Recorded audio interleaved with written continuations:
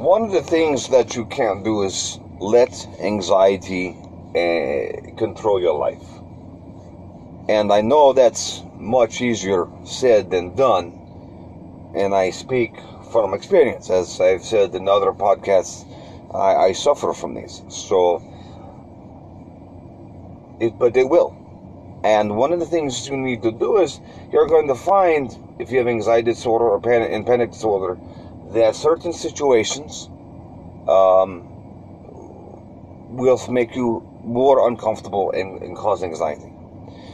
So for some people, going out in public, or public speaking, or being the center of attention, or going into crowds like a concert or something like that, causes an increase in anxiety. And it has to be done in baby steps. What you have to do, I recommend, is go to those things and confront those demons a little bit at a time. Not for long periods. Start slowly. Go out to a public place where you normally feel discomfort and anxiety, and test the waters. See how you feel.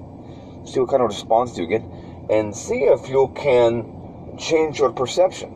And what I mean by that is by try to find something to distract you while you're there.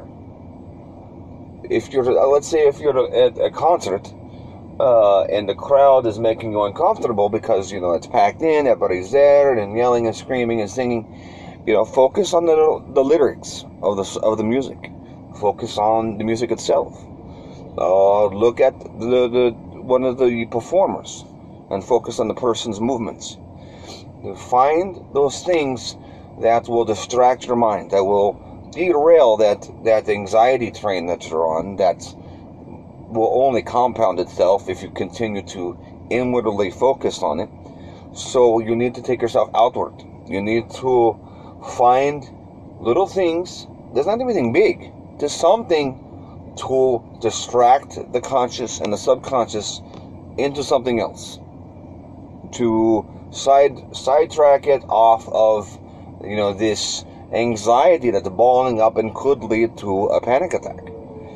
And like I said, do this in baby steps. This is not something you just want to jump right into neck deep, because it could have the reverse effect.